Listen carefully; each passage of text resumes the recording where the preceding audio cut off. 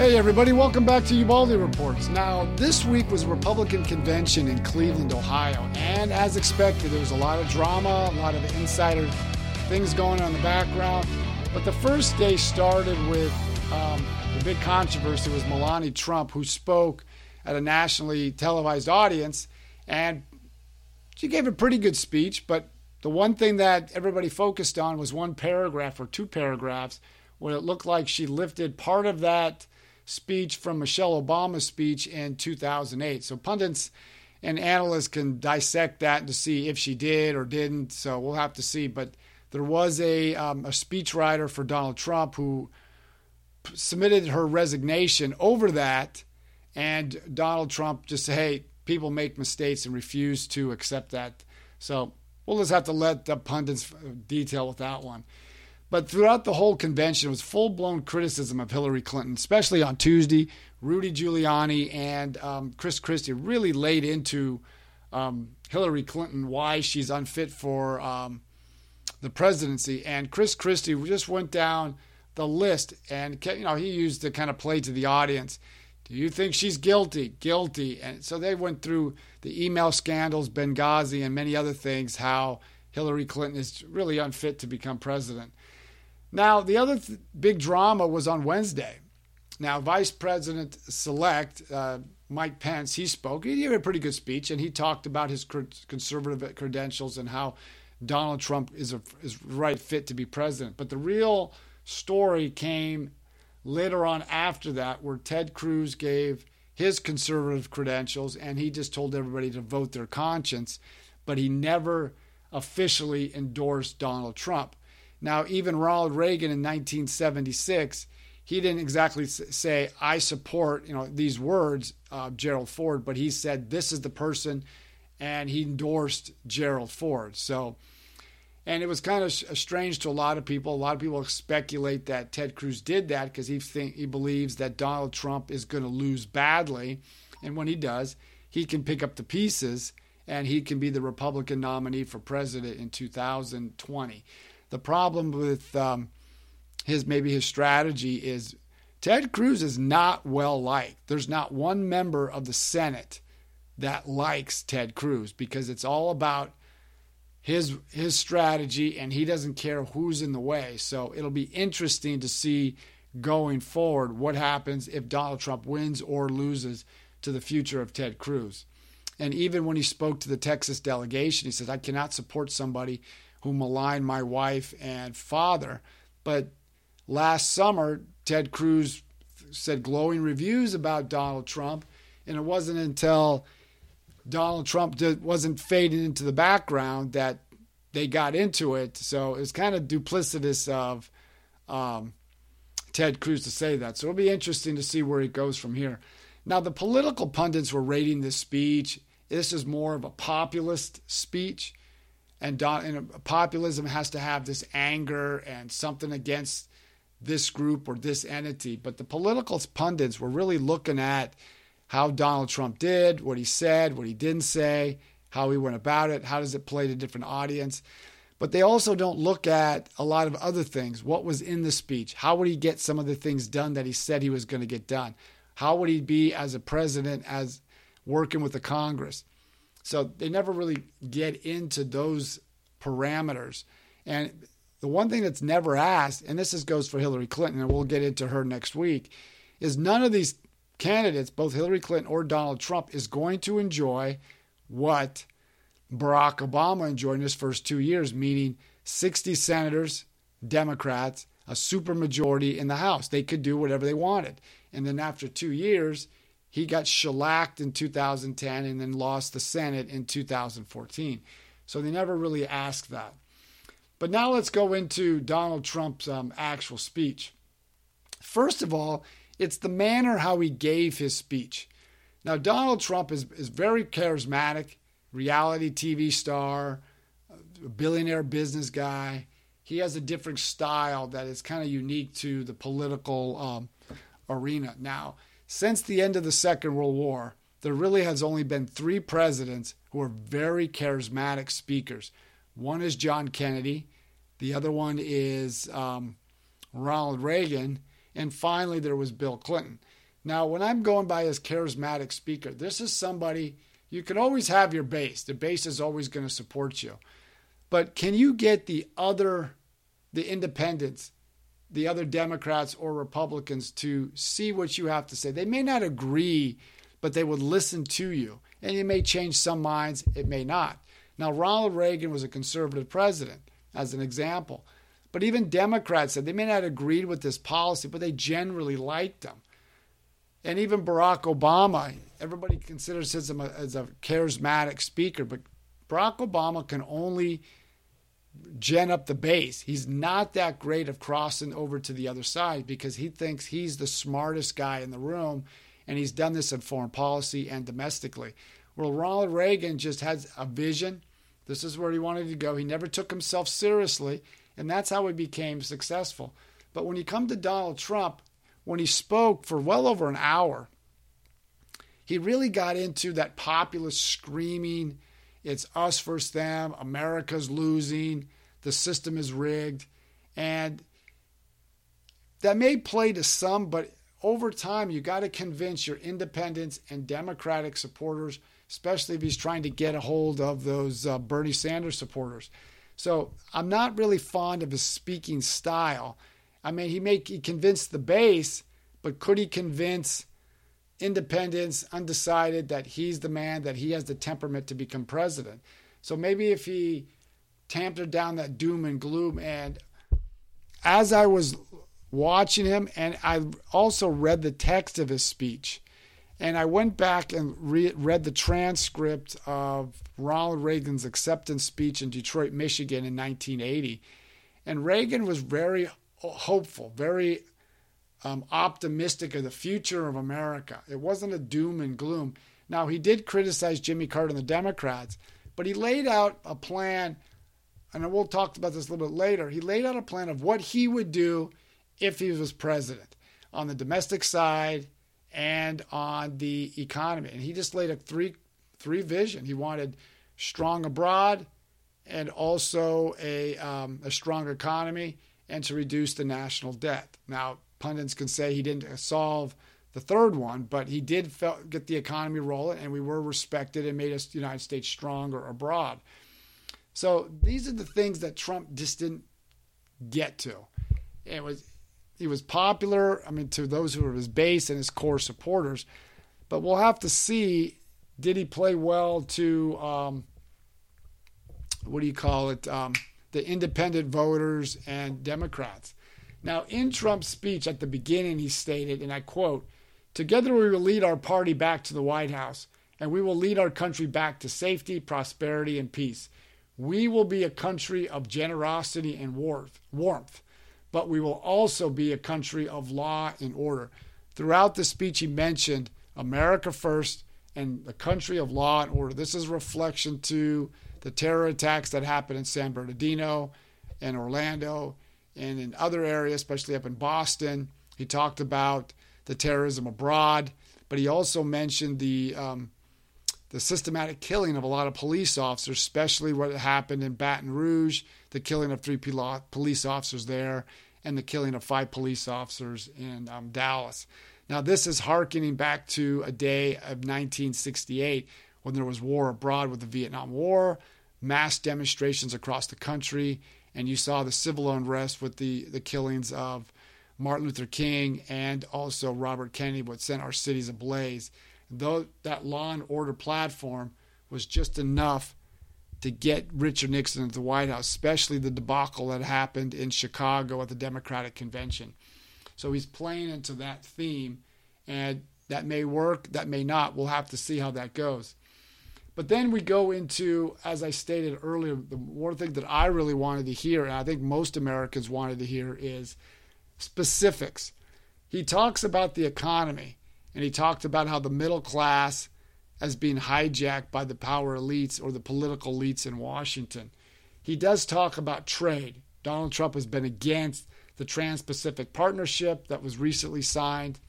He was against NAFTA and other trade agreements and said he's going to pull out of these agreements and renegotiate. But he never says what are some of the key problems of these trade deals, but how would the allies and our foreign partners, especially the Trans-Pacific Partnership, was in direct rebuke of China, what would he do differently in the Trade-Pacific Partnership trade agreements? How would he deal with NAFTA in dealing with Canada, but especially Mexico, which he signaled out, in these other trade agreements? Now he talks about ending immigration and building this wall. How would this wall be built? I mean, they tried building a little bit of wall of 60 miles, and they had to go through environmental regulations and all the loopholes. How would this be done? So he really hasn't been specific. And then he talks about China, how he was going to fight back against China, against their currency manipulations. He was against China and criticized Bill Clinton for allowing China to join the World Trade Organization and the Chinese stealing intellectual property. I agree with the intellectual property and the currency manipulation, but I don't have a problem with China joining the World Trade Organization, because that puts us, not just us against China, it has nations of the world against China. So, but he needs to be more specific of what would you do? How would you do it? Who are your key foreign advisors when he deals with trade? Because you're not going to be doing everything. You're going to give the overarching strategy, but who are your key aides on all this? So he needs to be more specific on the economy. Now, he did talk about he's going to be the biggest tax cut, dealing with tax reform, but he never specified what is this tax reform going to be. How would he jumpstart the economy? And this one aspect, when he was talking about trade, and this plays into jumpstarting the economy, he's talking to these Rust Belt states like Ohio, Pennsylvania, New Jersey, New York, into Illinois, and then you got California. They're not really a Rust Belt state, but they're the industrialized state. You throw in Michigan, Wisconsin, some of these other states. But some of almost all the Rust Belt states, which he doesn't mention this, nor does Hillary Clinton or anybody else, they're some of the worst states in the union to run a business. Now, I got a small business. Obviously, I'm doing this podcast for my business. I lived in California. California is really one of the worst states to run a small business or get a business started. Now, he talks about manufacturers leaving the United States. He is true. Manufacturers are leaving the United States and going to Mexico. They're going to India. They're going to China and other countries. But what is not mentioned is, why are the manufacturers leaving? I understand labor costs are lower in these states. These countries. That's a given. But try being a manufacturer and setting up business in America, especially in the Rust Belt states. Again, they're usually some of the worst places to set up a business. You don't set up a business. Now, I live here in Florida. There's a construction company, a major construction company, that's moving its headquarters and its facilities out of Illinois down to Florida because of the high cost and all the other associated cost of doing business. This is what people need to understand. Now, the one thing Donald Trump and even Hillary Clinton, but in this phase we'll talk about Donald Trump, does not mention is small business. Small businesses are getting killed by the tax code, the regulatory burden, especially as it relates to the Affordable Care Act and the Dodd-Frank financial overhaul reform of 2010, which is supposed to rein in the big banks. It didn't rein in the big banks. It really punished the small regional banks who had nothing to do with the financial collapse. And the big banks are bigger now than they ever were in 2008, 2009. So the small business community want to know, well, how would you jumpstart the U.S. economy? What regulations would you get rid of? Well, how would you reform the tax code? How would you reform? Because I know he talks about, which he didn't go too much into this one in his speech, Obamacare or the Affordable Care Act. How would you repeal and replace it when you would have to get the Senate and the House to go along with it? And if you become president, you're not going to have that supermajority in the House, nor will you have a 60-vote threshold in the Senate. You're going to have to work with Democrats to get that overhauled. That's the same way with Hillary Clinton. But he doesn't mention that. He needs to get more specific. And because small businesses are reeling. Now, in 2014 of May of 2014, the Brookings Institute, which is a progressive think tank up in Washington, they reported that more small businesses are leaving the economy than coming in. Now, they didn't just didn't start with the Obama administration, but it really accelerated under him. So how would he get more small business? How would he jumpstart the entrepreneurial spirit? Because his business dealings really hurt a lot of small business. So how would he do that? That needs to be seen. And the only way for America to grow is the small business community needs to be jump-started. They need to really be revived. And I don't see any candidates even speaking on that. But the one thing that both candidates, Hillary Clinton and Donald Trump, failed to focus on. Donald Trump focused on the $19 trillion debt we have, but he never said how he would reduce the debt, because the biggest driver of the debt is Social Security, Medicare, Medicaid, and interest on the debt. Now, the entitlement programs, then you have to add in Obamacare, which is another entitlement program. So how would that be accomplished? How would we reduce the debt? How would we reform our entitlement programs? And if he doesn't say he wants to reform it, there's no way you can get that debt down without reforming the entitlement system. So how would he do all this stuff? That needs to be answered. And so far, neither candidate has answered that. And nothing has been stated during the whole convention, nor did he state that in his acceptance speech. Now, on foreign policy, obviously the big criticism he said is NATO needs to stand up. NATO needs to pay its fair share. Certain countries aren't paying their fair share. He never singled out which countries he's talking about. But the one thing that he failed to articulate, which Ronald Reagan did very effectively in 1980, is what's his vision for U.S. foreign policy. And this is the critique I have against the president, Donald Trump, and Hillary Clinton. They've never laid out a vision. That you need to understand that America, whether you agree with it or not, assumed the moral leadership of the world. The world, when we back off, the world goes into chaos, and we're seeing that now. Now, this doesn't mean I'm advocating massive military intervention. We have other tools in the tool shed. Now, I served 30 years in the Marines, did 3 combat tours. We shouldn't use the military as our one-time solution to all problems. But we should understand that the United States has a unique role, and the world likes it when the United States leads. When we lead from behind, chaos results, and that's what we're seeing in the Middle East. Now, Donald Trump talks about ISIS, how we're going to defeat ISIS, but he never talks about the other regional powers, Russia, Turkey, Iran. You have Syria. You have the Gulf states, Saudi Arabia, and the other Gulf states in the Persian Gulf. They all have competing interests in their own strategic vision. Because the United States waited so long and made a strategic blunder by removing all forces from Iraq, you have to encompass all these countries into an ISIS strategy to defeat ISIS. Defeating ISIS is one thing. What replaces ISIS in Syria? You're seeing Iraqi forces go into Ramadi, Fallujah, preparing to get into Mosul. But in Fallujah and Ramadi, they use more Shiite militias.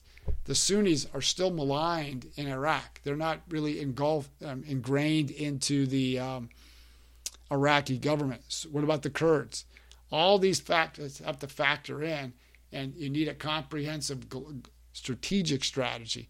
All we're focusing on now is the tactical and the operational, meaning this is what we're going to do, and this is who's going to do it.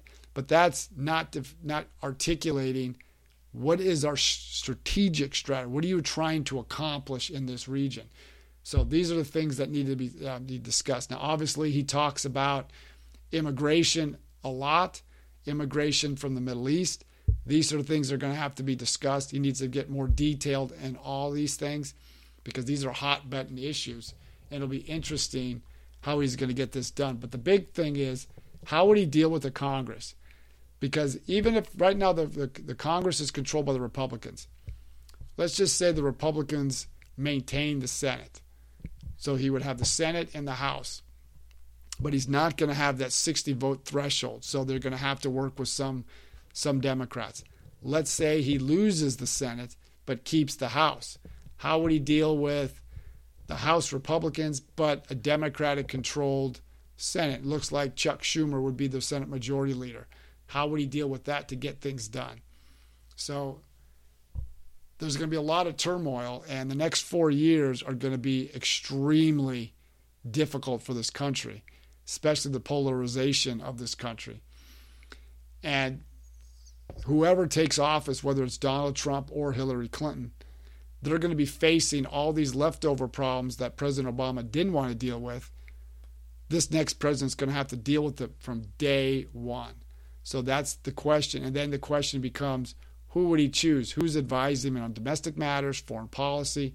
We're seeing some of the mistakes. Now, this may be a minor matter, but the speech that was done by Melania Trump, the speechwriter, didn't fully vet it to make sure there was no plagiarism issues in that. So that is just very rookie mistakes, because Hillary Clinton has a beefed up staff of 600. Latest count, Donald Trump has about 90 to 100 personnel. So how is he going to deal this? I know he's never been a politician, but these are some of the things you have to factor in. So this country is going to be an interesting 4 years, and this election is going to be interesting 4 years moving forward. So the media really needs to really challenge these candidates, and we'll have to see how that. Now, next week, at the end of the Democratic convention, I will do the same thing with this and just critique the Hillary Clinton and the Democratic convention. So listen next week. In the meantime, go to Amazon or any of the book manufacturers that have a book out called The New Business Brigade, Why Businesses Need to Hire Veterans and the Untapped Resource They Represent. Go to Ubaldi Reports on my website, see what I posted there. Go to iTunes and Stitcher. Type in Ubaldi Reports. Let me know what you think of this podcast. What are some of the other issues you want to listen to for my podcast? I'll do my best to research it. Leave some questions. I'll try to answer those questions in the podcast. But the most thing I can say is let your friends and family know about Ubaldi Report. We're trying to provide fact, not fiction. And let me know what you think, and continue on and spread the word of Ubaldi Reports. Thanks a lot, and listen next time.